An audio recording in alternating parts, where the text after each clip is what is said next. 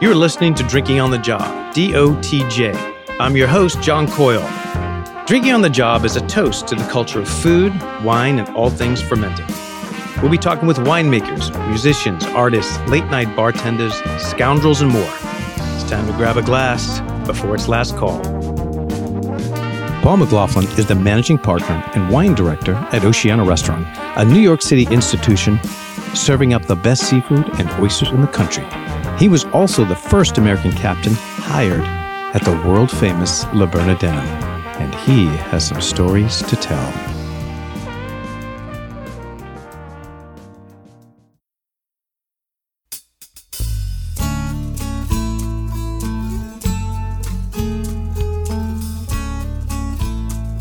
Okay, we're sitting in the bunker, the private room at Oceana with my good friend Paul McLaughlin. He's the managing partner, wine director for Oceana.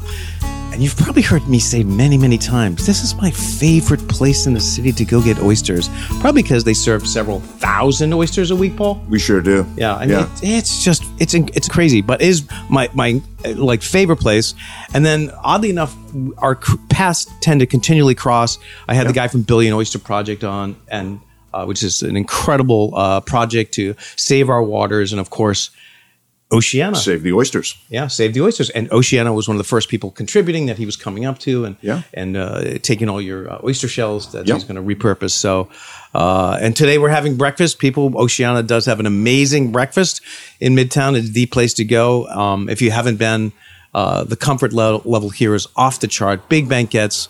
One of the reasons why it's one of my favorite restaurants also, Paul, is like, it's not like you're sitting on top of people. You have big, comfortable booths. It's a beautiful space. You do. We did a great renovation, John, just during COVID and snapping out of COVID, and it really turned out great. And the banquettes were one of the things we really wanted to install in the restaurant, and people love the privacy. They're all linked up with electric, so you can charge your phone and your laptop and that sort of thing. So it makes for a very comfortable environment. Yeah, it totally. And you're so close to the theater district. Like, this is the best place to eat, I think, if you're going to run over to the theater. No doubt. When we originally started in this location, John, back in 2009, it was our dream to create sort of two restaurants in one, meaning the front room, the bar and cafe area, was designed for people to come in for a quick bite, a half a dozen oysters, maybe a salad, a glass of wine, and run to see a show.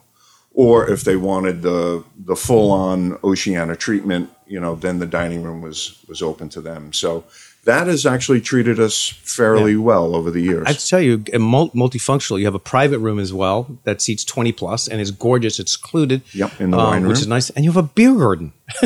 And we have a beer garden. What don't you do, Paul? You're building rockets? When we moved, John, it's funny, back in 2009 from basically a small multi-floored townhouse. I remember, with, at best 40, 45 seats on the ground floor and a little private room upstairs. I remember coming here and investigating the space when it was still on the market with my partner, Nick. And we just stood here when it was all cleared out. And we were like, good God. Holy shit. How many square feet is it? It's a big place. It's a big place. Yeah. We're approximately 12,000 square feet on the ground. Lots of support space underneath, about another 5,000 square feet. So, it goes on and on. For a while, when we first moved here, we were dropping breadcrumbs to find the wine room, to find the spare utility room downstairs, all these things. I'm only going to touch on this briefly because I can't stand talking about it. But you did this major renovation, and then pretty much COVID hit. Yeah. And then we're talking to you, and it was like, you talk about moments of sadness. Well, the city was empty, and you have 12,000 square feet. You're like, fucking bad timing. Truth be told, we decided to do the reno prior to COVID. So we signed our agreement with our architect, New World Design, who are, fabulous people. We signed that agreement in November, and he wanted to do it sort of around the clock we were going to close in July of 2020. Right. And he was going to go full throttle around the clock to get this work done. And we were all on board. We were like, great. And he came to us in like December and early January and was like, guys, I'm not sure what's going on, but I'm having a heck of a time procuring all sorts of different things for, the dining room and basic items. And at first we thought, is this guy BSing us a little bit? But it turns out, a month later, the supply chain collapsed, and that was that. So the upside to it is he had plenty of time to do the renovation and did an amazing job. As supplies came into the marketplace, he did, that piece of work and waited and completed it. It's such a beautiful space, and Oceana now is an institution and has been tons of accolades, Michelin stars, the stars from the Times. It's still an incredible place. But now we got to get to, how did you get here? So did you have plans as a young man to go into hospitality? No. Accidental? No. What was the big dream at the time? I was the classic, I was born and raised in Brooklyn in Park Slope, and lived with our grandparents, not an uncommon thing. And I remember, being in the kitchen and kind of staring over my grandmother's shoulder, just in awe. She was actually a great cook. And I was just in awe of that, but never really gave it, any sort of thought as to, is this going to be your career, obviously. But I think the restaurant business actually found me. I didn't find it. I wound up moving from Park Slope up to Lower Westchester County and found my first restaurant job. And it was really there that I fell in love with the hospitality of the business. And, a continental restaurant, American, simple, easy, tasty food. But what I really loved about the restaurant, John, was on Friday and Saturday nights, they would have a band that played more music geared towards like our parents. Right. And all these folks of that age would come to the restaurant and dine on Friday and Saturday nights. And would they dance? And then dance. Wow. So I remember just starting out as a busser, carrying trays of wet, hot glasses above people's heads to get to the bar. And the place was mobbed, and it was such a fantastic scene. It's amazing. It's so sad that kind of supper club environment has just collapsed. I was hoping when the Rainbow Room initially reopened, they had bands.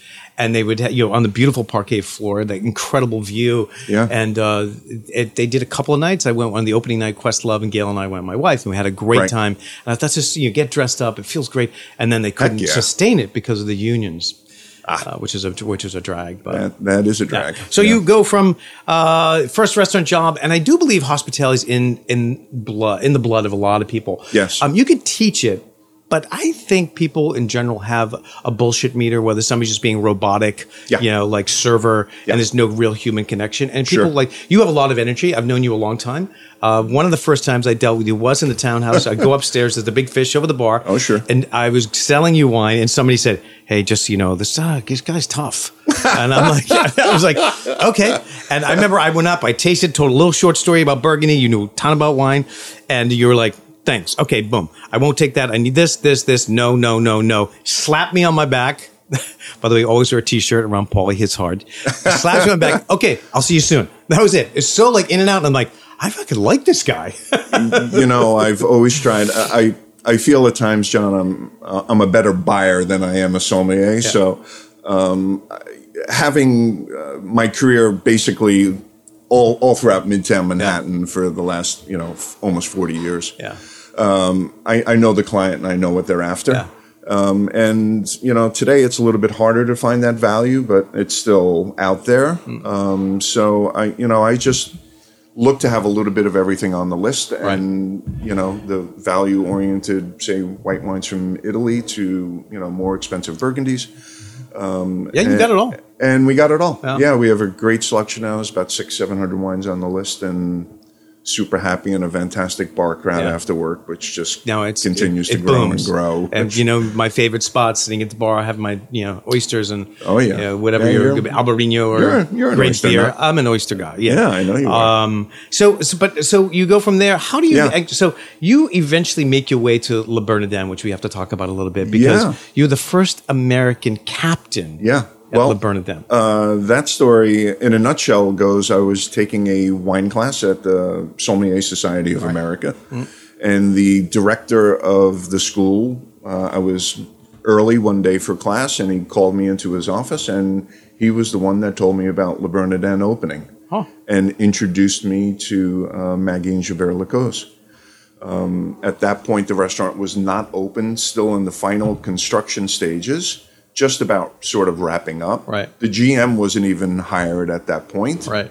I met Maggie, which was... How was that? She's like an icon, man. It was... you got to tell me how you got hired as the first American captain.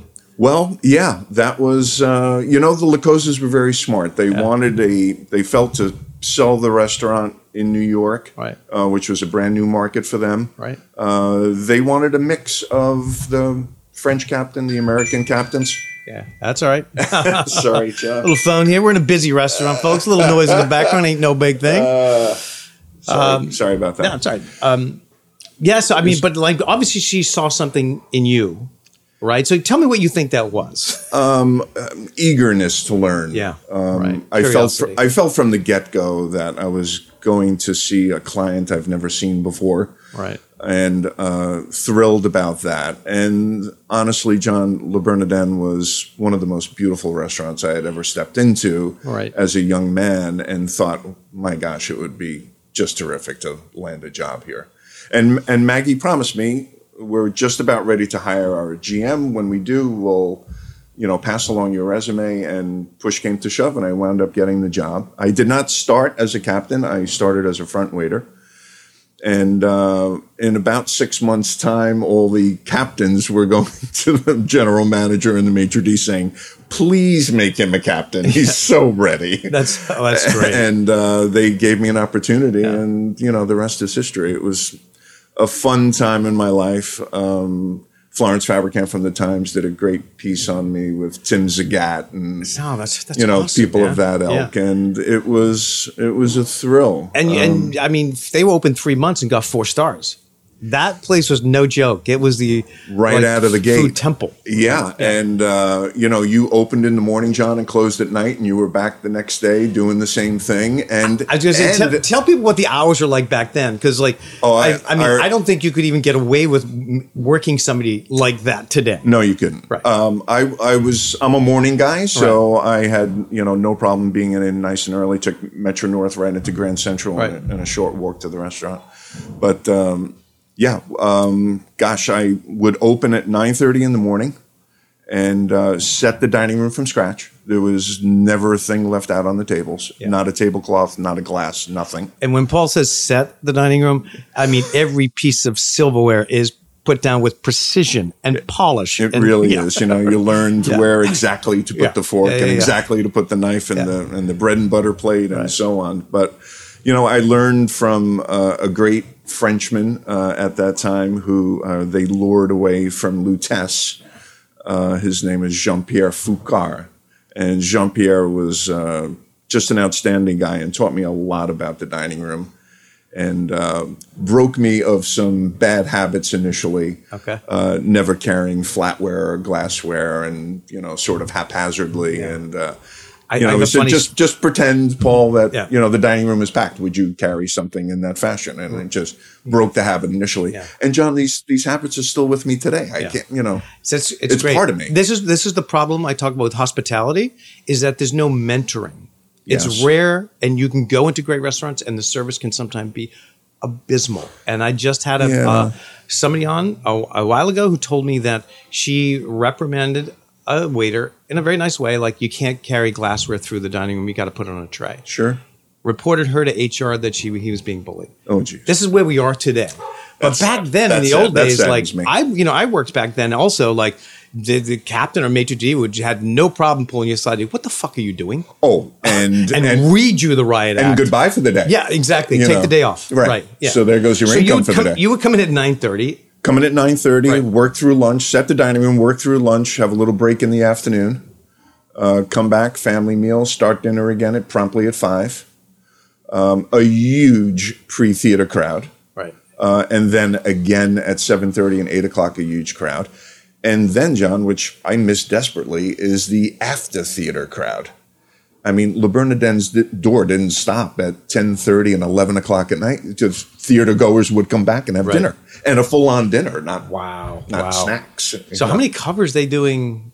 Oh gosh, back then, not uncommon to do 200 lunch and then back it up again with 400 dinners, 450 dinners. That's insane. So you getting home at what time? Oh gosh, coming at 9:30, get home at often I would be taking the last train out of Grand Central. And often I would fall asleep on the train and call my wife, honey, I'm in Valhalla. Yeah. Honey, I'm in North White Plains. I got my wallet. That's good. I got my keys. Yeah. So there were several of those nights, but that kind of work ethic is, hats off to Maggie. She recognized that you had that kind of energy. You have that spirit. I've known you for a long time, and you do have this very high energy thing. Good for her for recognizing it. But those hours, but you're also pulling down some cash. That was back in the day. You were making some money. Oh gosh, we were making some dough. Yeah, we were making some dough.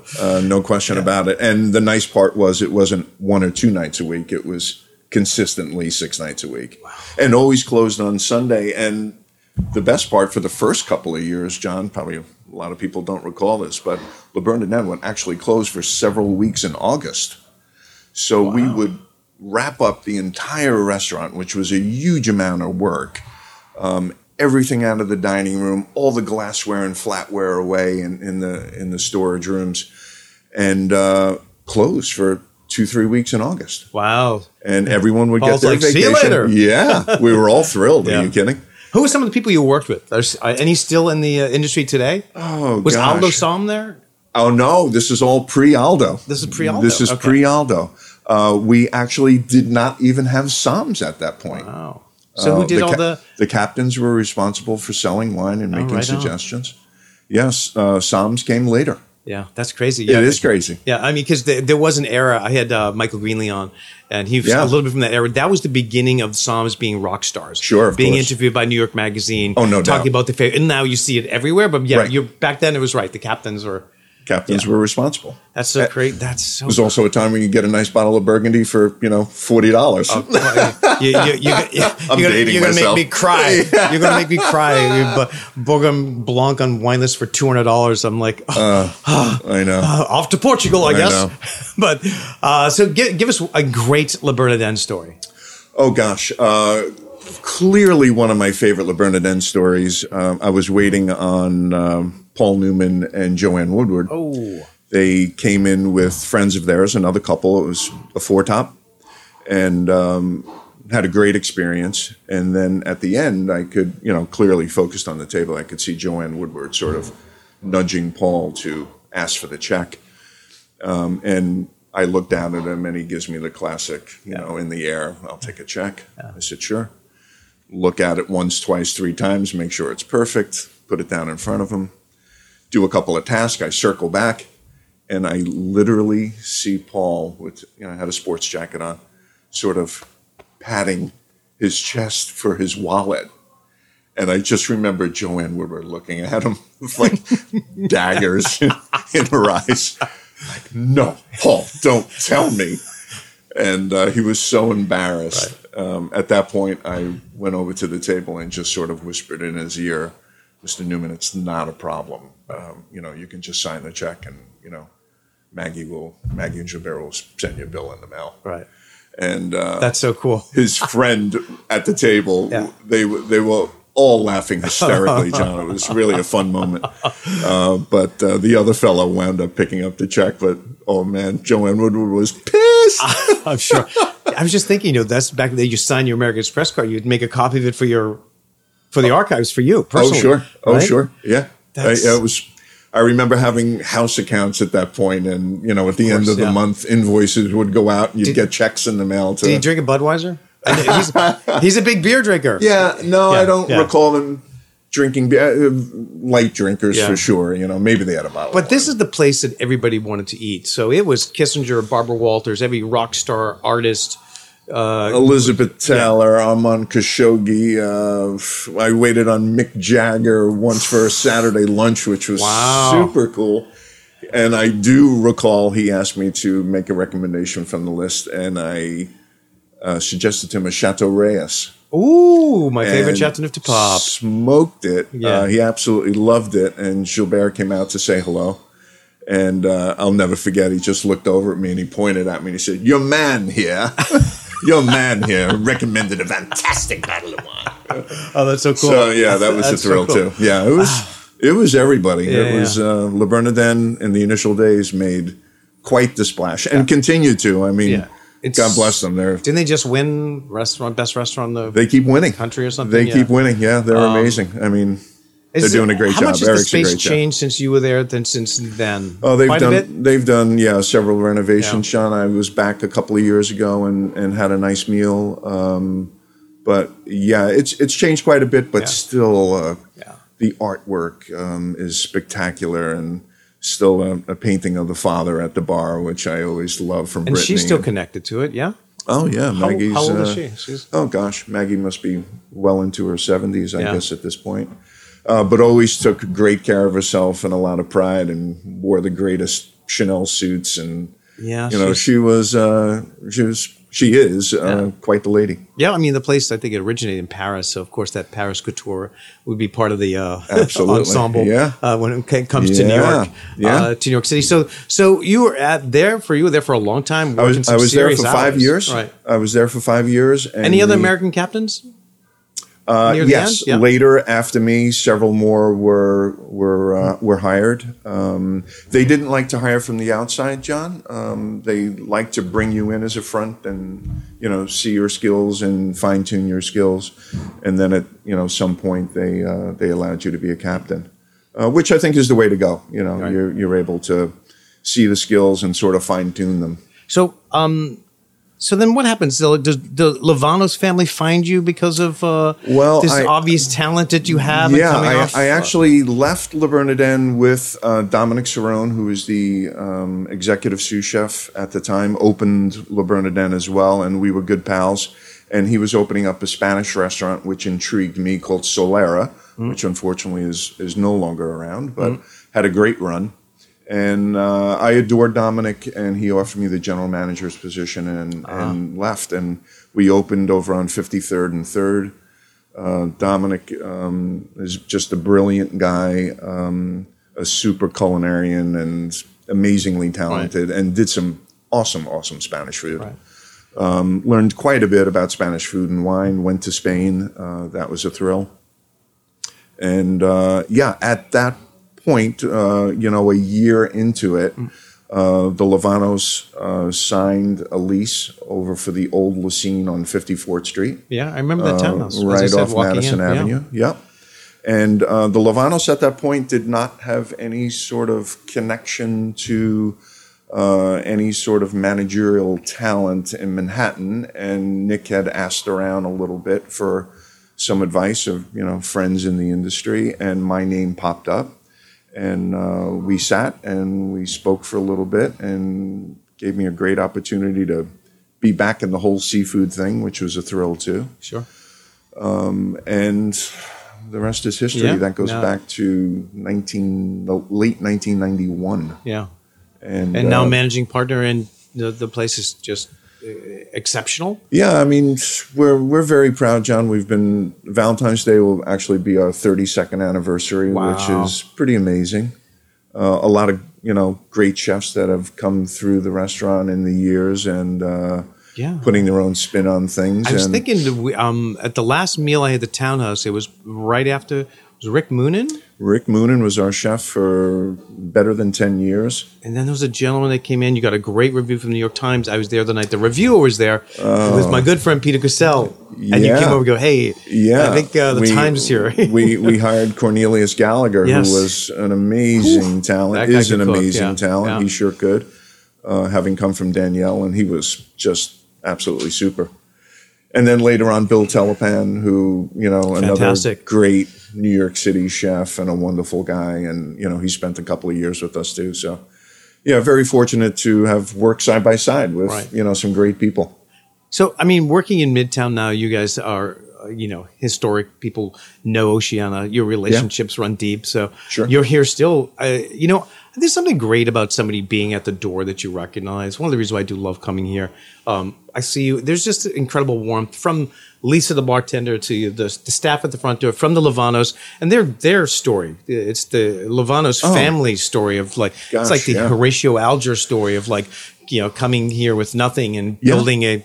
Literally, the dad, sort of jumped ship in the early 50s and did everything possible to hustle in the industry and opened up a diner and then a second diner, and but started as a dishwasher and I know. busted his hump and invested in real estate and invested in his family. Yeah. And all of that has paid dividends. And maybe really that's why you have exceptional hospitality here and what they recognize in you. Because when places are still family run, like Maggie LaCo's at the door. Yes. I feel the same thing when I go to 1/5 of Mark Forgione, the chef is there. He's just a wonderful guy. But you don't get that in a lot of places. People think the restaurant business is easy. It is theater, but it's not easy. I wouldn't call it easy. It's not easy. I wouldn't call it easy. It's a lot of hard work. And after COVID, I get a lot of people that say, "Ooh, boy, that's a tough industry." Yeah. It was tough before, actually. Yeah. Has it gotten tougher? Sure. Yeah. But it's you can't fake it, John. No, you can't. You really can't. Hospitality is in my genes, and I try to be at the door as often as I possibly can to meet and greet and to show the staff that this is what needs to be done. Yeah. And I don't know. I still believe, John, there's nothing better than someone coming in the restaurant and you shout out their name and they're thrilled with that. Anybody who's listening to can totally relate to that. You go into a restaurant, whether it's the server, they've waited on you 3 times, like, "Hey, how are you doing tonight?" That kind of thing. Like, oh, it's nice to be recognized, because New York is an expensive place to eat, and we can spend our money anywhere. It's nice when somebody recognizes, "Hey, thanks for coming in." And I think there's no doubt there's something that the open table fake insincerity bullshit. When somebody goes, "Hey, table 37, this is the 5th time in, they drink white burgundy." You're like, I don't like that, and I could see that a mile away as just being insincere shit. Right. And I love when I go into places and I don't want anything for free. I just like, hey, it's good to see you again. Or the bartender, hey, what what's open going table on? does do, John, is it it gives you the ability to. I can't tell you how many people I've brought to a table and they say, "Oh my gosh, we were here last year and we sat at the same table." Well, that wasn't my memory, ma'am. But no, that's true. It's kind of like the Facebook pop-up. Hey, it's Paul's birthday. And they don't have to say anything. And we have a notation that it's their birthday and that sort of thing. And you bring out a little surprise candle and a cake. But if you get that with some real hospitality on the side, you're in the right place. You're in the right place for sure. That's what agreed. Any plans to expand, open another place? Oh gosh! I mean, Levana's always thinking of something. I know there there are a few other they're incarnations. They're super real estate people and always have their eyes and ears open for any sort of deals. I guess we reopened Molivos, which was great. We had been on 7th Avenue and 55th Street for a long time, 25 years. That lease expired, and then we found the space in Hell's Kitchen, 43rd, just west of 9th Avenue, the old Esca space. Oh, I love that space. Yeah, really super. About 60 seats inside and another 60 out. So happy to move into a little smaller headquarters. The original Molivos was 250 seats. Talk about the heart of the theater district too. Yeah, for sure. So happy to be there, honestly, and redid that restaurant top to bottom. Right. And thank goodness so far it's moving along pretty well.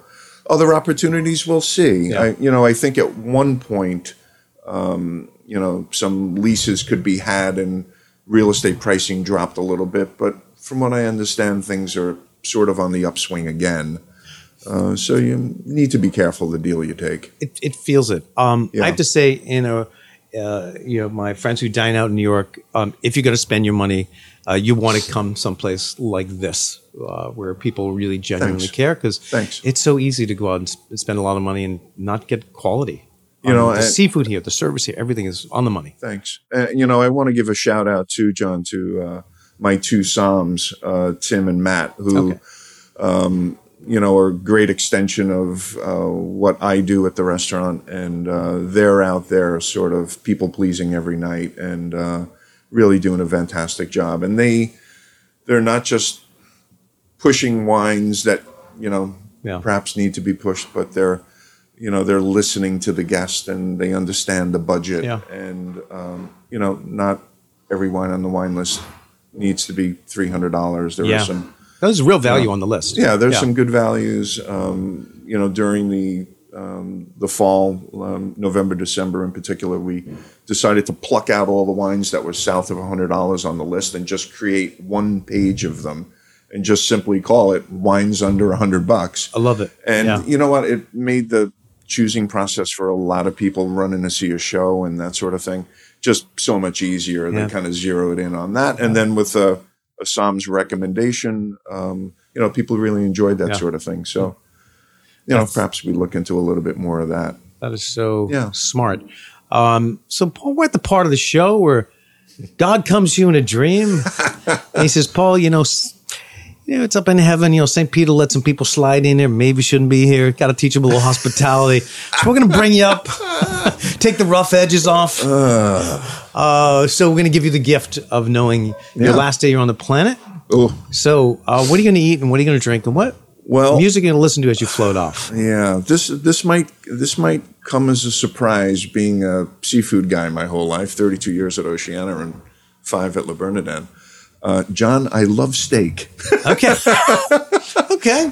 Lots of people do. Love fish, but love my beef too. And I enjoy cooking steak. Wow. We have a little home up in the Adirondacks, and I love grilling outdoors and that sort of thing. So, I don't know, a great bone-in shell steak on the grill. Real simple.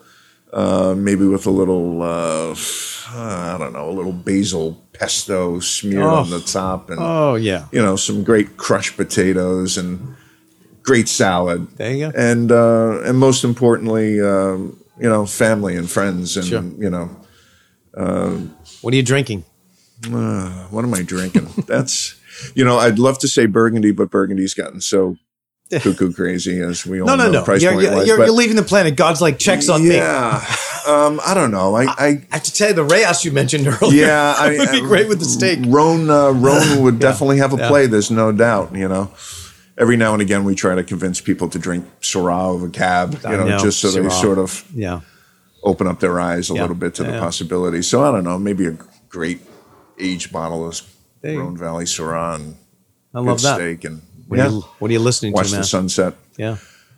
Listening to, my middle son Connor and his wife Katie are big country music fans, and in the last few years they've turned me on to country music, and I have to say I enjoy it a lot. And the other night I watched the Grammys, and I thought it was a spectacular show, and Tracy Chapman and Luke Combs were just oh my God, I love that song. Fast Cars. It was absolutely spectacular, and a fantastic voices. Yeah. So, sort of anything contemporary country I'm enjoying these days. Good. As a kid, I was a hard rock and roller, of course. And went to see the Stones and AC/DC and, Black Sabbath and all those guys. But, Paul, I want people to be able to find you and find Oceana. So give me the Instagram for Oceana. I know there's if you hit your Instagram search, there's like 27 Oceana or Oceans. Yes, so let's make sure we get the right one. We're Oceana NYC. NYC. Yes. Okay. And our address here is 120 West 49th Street. Oceana is between 6th and 7th Avenues. Right on. Again, we're doing breakfast, lunch, and dinner. Breakfast is Monday through Thursday, and we're closed on Sundays. Yeah. Come for the hospitality, man, and this great food. And the oysters. And the oysters, absolutely. Yep. Hey, Paul, thanks for being on. John, Drinking on the job. Can't thank you enough. All right, brother. Thanks, pal. Sure. Bye. Thanks again for listening. Don't forget to check us out at dotjpodcast.com. Until then, I'll see you at the bar. You got a fast car. Is it fast enough so you can fly away? You gotta make a decision. Leave tonight or live and die this way.